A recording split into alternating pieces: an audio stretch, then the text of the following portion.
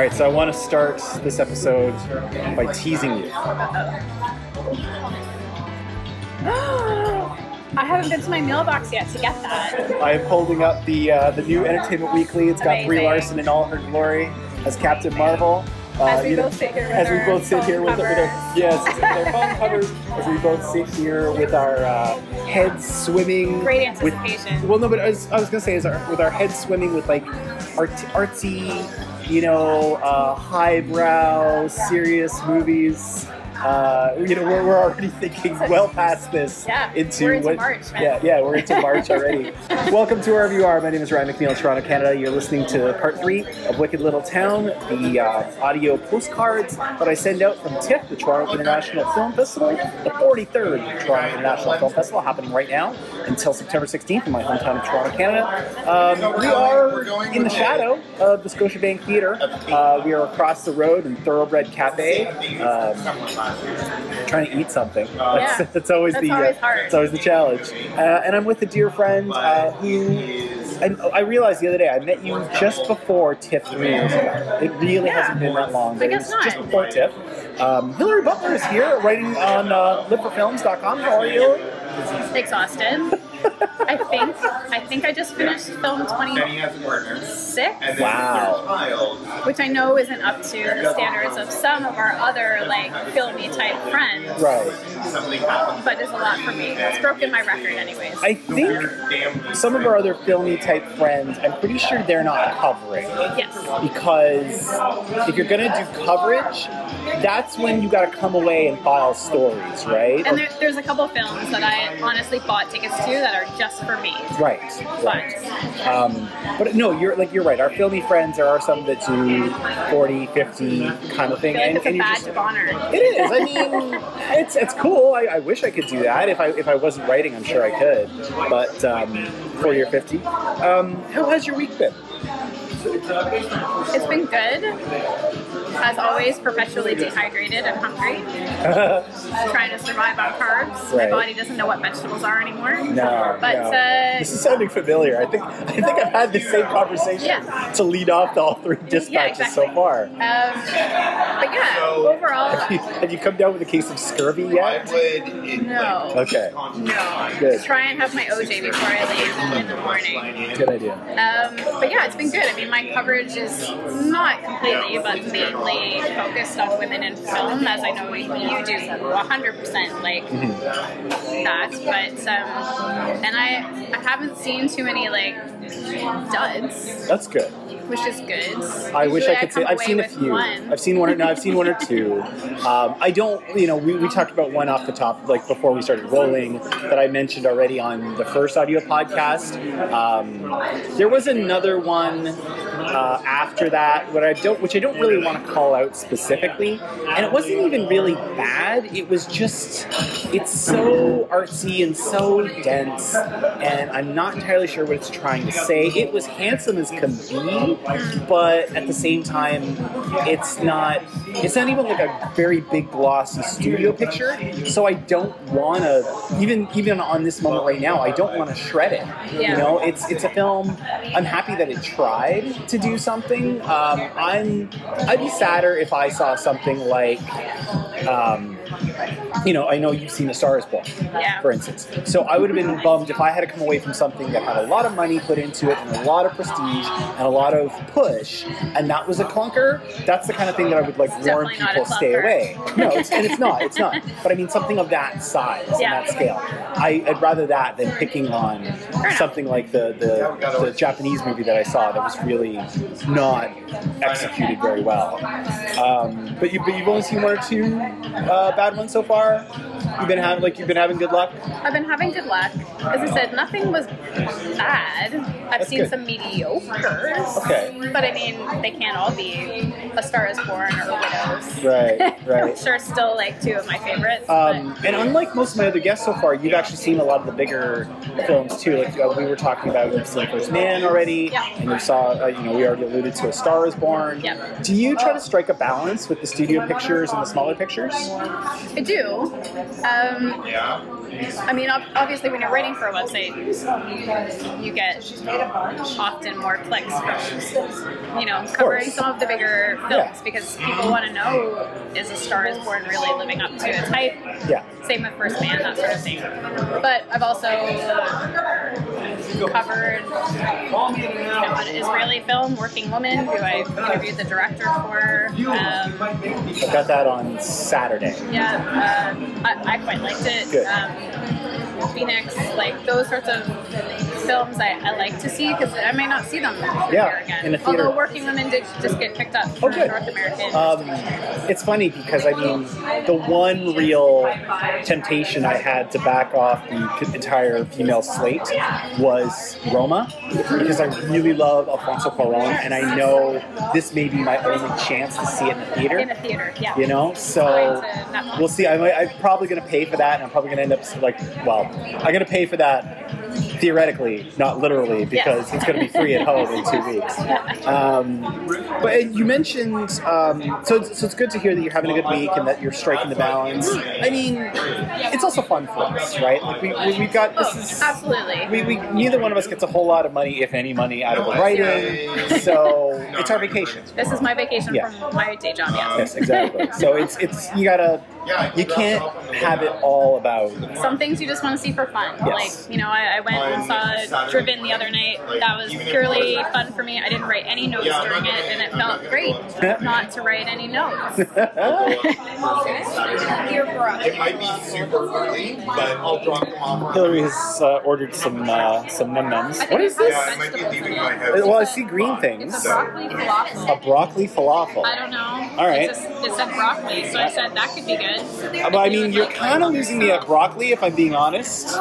It still looks good, It doesn't but even look like broccoli. no, I know it's like rolled in this like sesame paste. I'm sure this is making for captivating listening, by the way. Absolutely. However, okay, so you mentioned. I'll start by talking because you actually mentioned a film that I've been wanting to talk about all week, and you mentioned Phoenix, which is a Swedish film directed by Camilla Strom Henriksen. It's about a family, a single mom with 2 kids. The mom is working through addiction, and she's an artist. She was a visual artist. She can create a lot of things with textiles, and it's the kind of family where the kids are basically raising themselves. The daughter is turning 14, and in the course of the movie, she's the one who's fixing the food, making sure the brother's dressed for school. She's the one looking after her mom, and she knows the score. Like, she's not a kind of kid who's in denial. She can count pills out of a push pack and tell that her mom is using. And it's the story of the movie is about her all of a sudden getting a chance at pulling herself out of this funk of moving forward and providing for her family and maybe being able to shake some of these demons. And I'm loath to give much away beyond that because what follows is so affecting.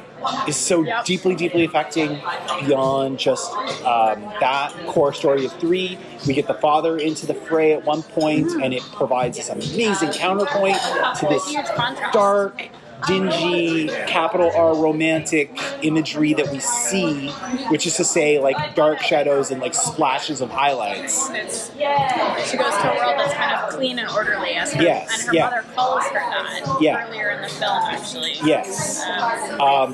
This, for me, still, we're now into day... we're recording this. We're recording this on Thursday. It's day 9. We're recording this on Thursday night. It's day 9 of the fest. We got 2 days to go. 3 days to go. I'm sorry, or maybe it's only day. Maybe it's day 8. I'm sorry, day 8. Just make up a number. Yeah, just start picking numbers. It's my favorite of the fest. Really? So far, yes. It hit me the hardest. I wouldn't call it my favorite. Without getting into specifics, it close to home for me. But I would like to say that the girl whose name I don't know, the actress, is stunning. Yes. Like, just stunning. Stunning in her performance. Not like, I mean, it's she's a new actress. I think that the director said she hadn't really done a whole lot of work. She is 14 years old. Oh, someone who's actually the ace they're supposed to be playing. Crazy, right? Shocking. She is so effective. Yeah. In this role. And I love like her protectiveness of the little brother. Like, you know, that's her everything. Yes. Her little brother is her world, and she wants to keep him so innocent. Yeah. She's not anymore. Yeah. A lot of this movie, she spends. You can see the wheels turning in her head. Like, it's very quiet. Nobody yells. Nobody screams. It's but yet, like, there's so much going on with this family. And just in how she moves about, you can see how smart she is. You can see how all of this has really deadened some of her nerve centers, that she now has to close parts of her off just to cope. And that changes everything about her and probably will shape her going forward. Like, it's kind of hopeful in some ways, but in other ways it's just really, really worrisome about what's in store for these kids. Yeah, you don't even really know. No, it ends with something very much unsettled. Yeah. And that is the kind of movie that I love to see. It's Swedish. It's very, hard hitting in that Swedish kind of way. And it's been what I've been talking about all week. Yeah. Well, and deservedly so. I think, again, without giving a lot away, some of the fantastical elements of this movie didn't always work for me. Really? Because there almost wasn't enough of them to make it a device. Okay, I get that. It kind of reminded me of Enemy in that way. Like Enemy with those spiders, you know? I'm sorry. But it's funny that you mentioned that, because in the background of this movie at one point, on a TV, we can see that she's watching Pan's Labyrinth. And it doesn't go that far with it. It doesn't go full on fantasy, but there are these swirls of weirdness, which I do love. It's like how, that demon is always there, and who can see it, and when they can see it, and when it shows up. I went with it. But you I want to say something, but I'm not going to. All right, that's fine. What's stuck out for you this week that you want to talk about? Widows I love. We haven't talked about Widows yet, so tell people about Widows. So Widows was written by, and there seems to be some debate as to whether her name's pronounced Gillian or Gillian Flynn. Oh, right. I think it is Gillian Flynn. I think it's Gillian too. Gone Girl, Sharp Objects. Right. Yeah. So, screenplay by her, which is why I can very cheekily include it into my women in film. Yeah, no, count it, yeah. Steve McQueen, still one of the coolest shots I've seen in a film all year. In this movie, it takes place an attracting shot on a car. Okay. He's good at those. You don't see the actors. Oh, wow. It's all what you hear, not what you see. Oh. And as they're traveling, the demographic of the neighborhoods change. Okay. Through this maybe 3-minute tracking shot conversation, which is quite effective in what it's trying to balance. Okay. But, I mean, you've got this really strong cast of 4 women who, all of them are amazing. I only know Viola Davis. Who else is in it? Oh gosh, you're going to ask me names that I don't know as much. Michelle Rodriguez, Elizabeth, last name starts with a D, but I don't, DeBrecki. Oh, DeBecki. Oh, I like her. She's in it as well. And I apologize for forgetting the other one's name. It's Cynthia. Last name starts with a V. No idea. She's not running for office. Okay. But she is tough as nails, and a lot of these women have to be in, and they are. Okay. But I mean, the first 20 minutes, there's a lot to take in. There's a lot of short, snippy sequences that kind of set up the area and all of the bad backdoor politics of the neighborhood that they're in. Okay. But if you can pay attention closely to all of that, the rest unravels in a really cool way. Okay. There's also a lot of subtext here. You've got a lot of black on white imagery and black on white racial tensions happening. I mean, I loved the way that they did a lot of the, I guess, costuming and stuff for Viola Davis, who's dressed in white mostly at the beginning of the movie and black later on. Oh, movie cool. as things go on. I can't wait. Steve McQueen, in case And the people... dog is okay. I just have to say that. Hillary the vet, of course. Are you tuned into Does the Dog Die?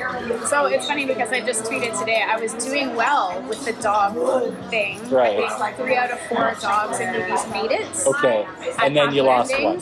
And then I saw High Life, and that totally skewed the dog thing. The movie I wasn't crazy about that I mentioned off the top of the show that I didn't want to name by name, They Lose a Dog. Yeah, and it's this beautiful, like, Japanese husky, too. I'm like, why? Why did we do this? They lost a dog in one of the first movies I saw. Oh man, that's Although a rough... it's pretty obvious it's going to happen, but I still won't. That's a rough start for you. Yeah, but you know what? That movie was kind of fun, so I was okay with it. It was kind of an off-screen death. Was Widows a public screening? No. Okay. And so you're doing both. Like, are you finding that you're kind of getting more acclimatized to the P&I screenings as opposed to doing the public ones? I like, love going to public screenings. Okay. Just because I love to see the audience reaction from people who are that's true. actually film-loving public. Right. P&Is, people like to pull out their phones, they're leaving partway through, and you don't know whether they're leaving partway through because they don't like it, right, or because they have to get go to somewhere. an interview or get somewhere. Or have you ever seen a comedy in a P&I? Yeah, actually, Does it work? One yesterday. Does it work? Okay, but I mean, I'm seeing that. I'm actually seeing that in like 2 hours. So don't. You're so lucky because you get to see the director. Yeah, I can't wait. Oh my god, it was very good. It borrows a lot from Woody Allen in a good way. Okay. You know. Yeah, we talked about it last night. We were saying how it's like it's very much like a Noah Baumbach type movie. It's the kind of movie that what I was told was it's the kind of movie that white people make all the time. So I'm looking forward to that. But so back to public versus press screenings. It's a balance. Like I've never actually done a press screening, and that's why I asked, like, does a comedy work? Because I can't imagine a room of usually jaded, smaller groups would actually buy into a comedy. It did yesterday. Okay. They were laughing? Which I think is a testament to the weekend. Good. The fact that it works. Good. Okay. It's especially funny at the beginning. Okay. But it's tough. Like look, one of the first movies I saw was Greta, which is Chloe Grace Moretz. Oh yeah. Isabelle Huppert plays a psychopath, as she tends to do. Female-ish throwback to the '90s thriller. Okay. Probably could have belonged in Midnight Madness, truth be told, because it's got kind of crazy and bizarre. Yeah. And I loved it. And I think I loved it not because it's an awesome movie. Okay.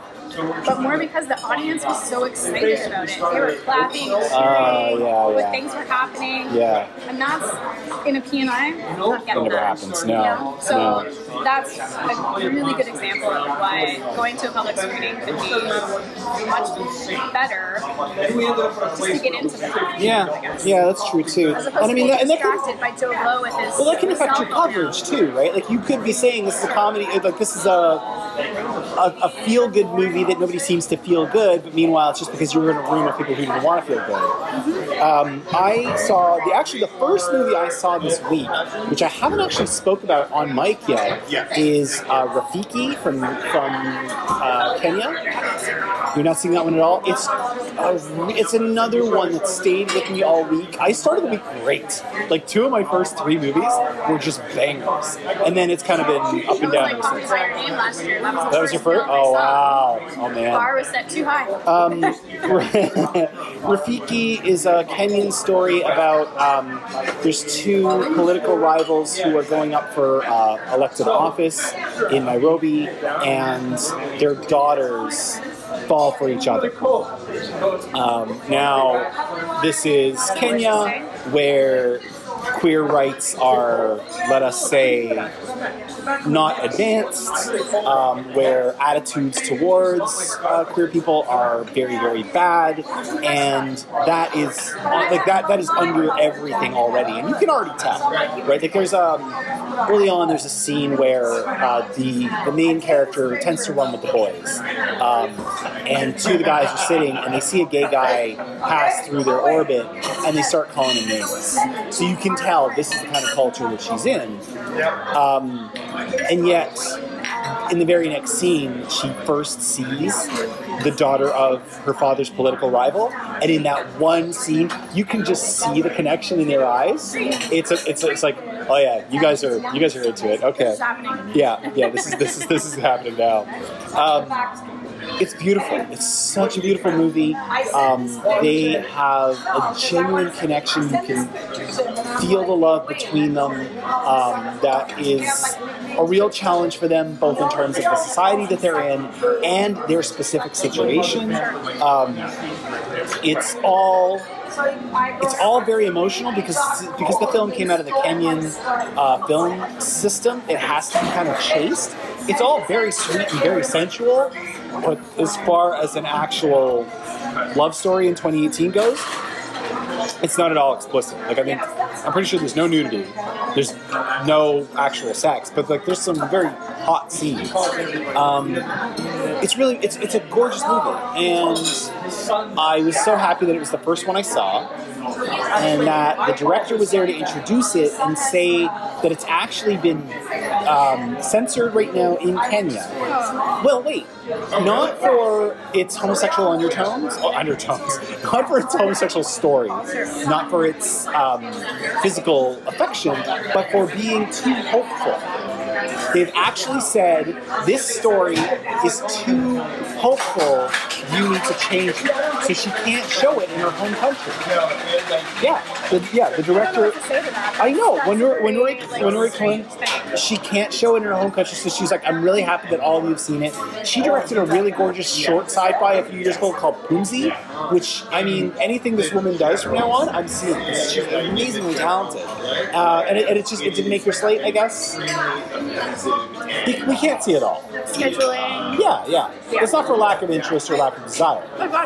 No, so if people get a chance to see Rafiki, I imagine it's going to make the rounds somehow. TIFF Next Wave mentioned it as one of their choice, and they tend to have a festival later on at the Lightbox. So if you're in the Toronto area, maybe look at the Lightbox later on in the year. You can check it out there. Something else this week stuck out for you in any way, shape, or form? A Star is Born was very good, but everybody knows that already, so Yes. I won't talk about it. Okay. I saw a movie last night, so again, I kind of say this in my review, which I was haphazardly writing as you came in, is that, last year, when you get later in the festival, there's not as many kind of big premieres, that sort of thing. But last year I found a little gem called The Wife, which now is garnering a lot of Oscar buzz. And that, I think, premiered on a Wednesday or Thursday night at the festival. Like last week, no one really batted an eye about it until now, which is kind of cool. I feel like I was ahead of the curve. But I saw a movie last night called What They Had. Okay, what's that about? Basically, Blythe Danner plays an elderly woman who's basically in the stage 6 dementia. And it's about how the family, who's played by Hilary Swank, Michael Shannon, have to kind of make decisions about the future. I see. And it was very well written. First time director, Elizabeth Tomko, who I think also wrote it. Okay. And it was just a really well done family drama. Michael Shannon got to play someone who wasn't creepy for once. Wow, that's big for him. Kind of got to be a little comedic. Okay. Which you don't see a lot. Which is, but I mean, and he can do it well too. Yeah. Right. He's a funny dude. Yeah. Oh, at the Q&A afterwards. Yeah. He was hilarious. Really? Yeah. Oh wow. But this movie, I think it's coming out in October. Okay. It's one of those little kind of sleepers that I think will speak to a lot of people because it's something that a lot of people deal with. Right. Oh man. Wen's put your mother into a home, or What? any of those sorts of medical things. It's just the family dynamic was very well done.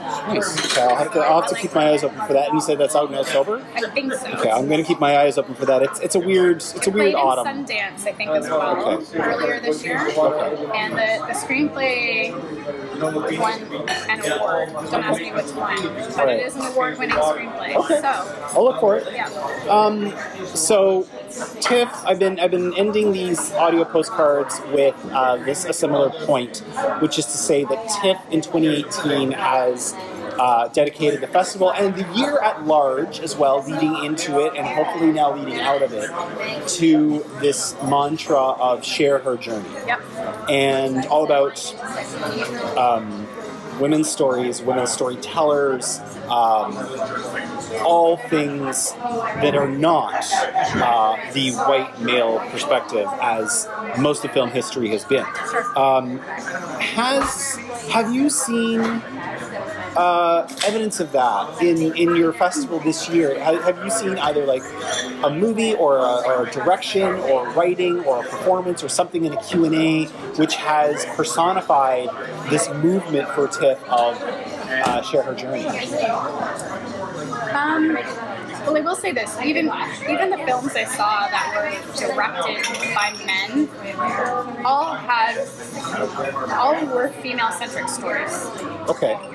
Colette is a good example of that. Vox Lux is another example of that. People seem to be... Widows, obviously. Yeah, Widows, the female screenwriter for that one. But people do seem to be dedicated to telling some of these stories. I mean, Colette was a good example of... I think they've been working on that film for like over a decade. Right. And all of a sudden, everything kind of fell into place where they're like, oh, this is an interesting story. And it very much couldn't have been a better time for them to release a story like that. Okay. I've seen quite a lot more women critics here at the P&I screenings. Mm-hmm. My first screening notwithstanding, where I was probably outnumbered about 8-1, male to female. It was that shot in Silence of the Lambs It was, where she's in the elevator? Yeah, it was Wildlife, Paul Dano's film, and it was literally all white dudes, guys. right. Great. It looks like the entrance But is gone. I will say that, so I interviewed 3 women directors during this festival. So Claire Edmondson, You know how there's 2 elevators? Like you go up Who, here. who did a short film called Exit, which is amazing. yeah, phenomenal. And when I ran into Maria Bello this week, actually, and she was saying how Claire's just going to just take off. I hope so. Yeah. I really do. Both Hillary and I saw this short film called Exit with Maria Bello, who basically tries to live a perfect day for reasons that aren't entirely clear. And it's the thing I love at the beginning of this film is she says adults should play more. Like she's jumping on a trampoline. She's a woman. She's probably 50 now, I think. Maria Bello, maybe even older, but she's jumping on a trampoline out in the middle of Joshua Tree Park, right? Like her house is on the back of the desert. And Claire Edmondson just directed this short, put it out there into the world. It's playing as part of one of the shorts programs, and it's stunning. And it's one of these things where I'm hoping that I was able to see the short, kind of like with Rafiki, where I saw the short before I saw the feature, and we're talking about Claire Edmondson like 2 or 3 TIFFs from now. But you were talking to Bello about Edmondson? Yeah, well, for about like Exit. 10 seconds. Yeah. She was coming out the back of the Elgin as I was like leaving, and I just had to tell her how much I loved her in the short film. She was so excited that I'd seen it. And Claire's going to be huge. And I think she will be. So sorry. And so then I spoke to Annabelle Jankel, who did Tell It to the Queen. And then Israeli director Mikhail Abiad, who does a lot of documentaries. This is only her second fiction piece. She did Working Women? Okay. Working Woman, not women. Yeah, but she is very dedicated to putting out kind of very political feminist pictures. And all of them have been very vocal about the fact that they're super happy that Me Too, Time's Up, and everything is happening. But specifically said still not enough. No. You know, No. it's not until, as she put it, chambermaids and secretaries and all the rest of them can have the same freedoms, you know, that this industry is starting to develop. That's when things will be different. So she was very powerful to speak to. All of her filmography all has to do from a woman's perspective. Huh. Okay. I mean, and that's the thing. I'm really happy to throw my attention and hear from and discuss voices that are a little bit different than the ones I've done in the past. Like that's been the most rewarding thing about my approach to TIFF is if I were to do this TIFF the way I did the first, this is my 17th TIFF festival. If I were to do this the same way I did the first 14, I would think to myself, well, that's the one that Olivier Sayas has a movie. I'm going to go see it. Barry Jenkins has a movie. I'm going to go see it. You like these kinds of... I know. Errol Morris has a movie. I'm going to go see it. You know, I go on brand recognition because I'm not going on brand... Well, first, here's the funny thing. Because I'm not going on brand recognition, I'm hearing new voices. Like, I wouldn't have gone to see Phoenix. There's no way that would have made my cut, for starters. And not only that, but because now this is the third lap of this, I'm actually trying to branch out and hear from different voices. So Stella Meggy with the Weekend, I actually hesitated for a minute because I'm like, I loved Gina the Joneses. I absolutely adored that movie, but I want to hear from others, and I feel like that's going to come out. So like that was the thing. I was actually hesitant on that. I was like, I had my time with Stella Meggy 2 TIFFs ago. Well, maybe I should, you know. I'm glad you'll see it. I think that, you know, she's hometown talent, man. I know. So what you're saying is like you're seeing evidence of this in the conversations you're having with the storytellers. Yeah. Okay. I think they're hopeful at least. I mean, I want to say we all are, and we've been. It's just momentum, right? It is. So I mean, it's, you know, and I think the nice thing about this is this all kind of started about a year ago, and we're at least seeing momentum continuing to here. So they had the big rally, fraternity rally, which, by the way, Jean-Marc Ballet was at because he was standing like 20 feet away from me, watching me as I took a cheeky photo of him. However, you know, there's a lot of people that are dedicated to that. Not just women in the industry, but also men in the industry who, you know, yes, maybe have been silent about some things, but are willing to, or wanting to make that change. So. Well, you know, it's kind of it's actually been the ending note of most of the times I've asked that question is the hope that it's not just the token moment, that it's the beginning of something that we can all say we were kind of here for. Which I know I'm an optimist, but I really want it to be that. But that's about it for this postcard from TIFF. Hillary Butler, thank you so much for taking time out from your dinner, and you're going to rest for the first night all week. I know. Oh, sorry. All right. And maybe watch Killing Eve. Oh, I'm still behind. I'm on like episode 4 or 5. I got to finish that. But tell people where they can find your work, because you got a lot of it going up this week. Yeah. So liveforfilm.com, or if you want to follow me on Twitter, because it all gets posted to there. It's at pet.hill. And there will be links for that all in the show notes of this show. TIFF, of course, is continuing through Sunday. This is going up on Friday morning, so you've got a whole weekend if you're in town to enjoy. If you're close by, come on in. The weekend is the last weekend is the best part because all of the international people are gone. You're just with the locals. Lots of tickets to be had, lots of shows to be seen. Your stargazing is going to take a really big hit. I can promise you that. But the movies and the passion is still there. You can find everything at tiff.net. My work continues at matinee.ca/tiff. There'll be at least one more audio dispatch before we go, so please look forward to that before it's all done. I'm trying to write about as much as I can, and I'm Sorry, y'all. yeah, it's all real, and I'm so encouraged by what I'm seeing. So please join me along for that. But for now, for we're not sure, day 8, day 9. It's Thursday right now. Let's just say that it's Thursday, September 13th. For Hillary Butler, I'm Ryan McNeil. We'll see you at the matinee and at TIFF.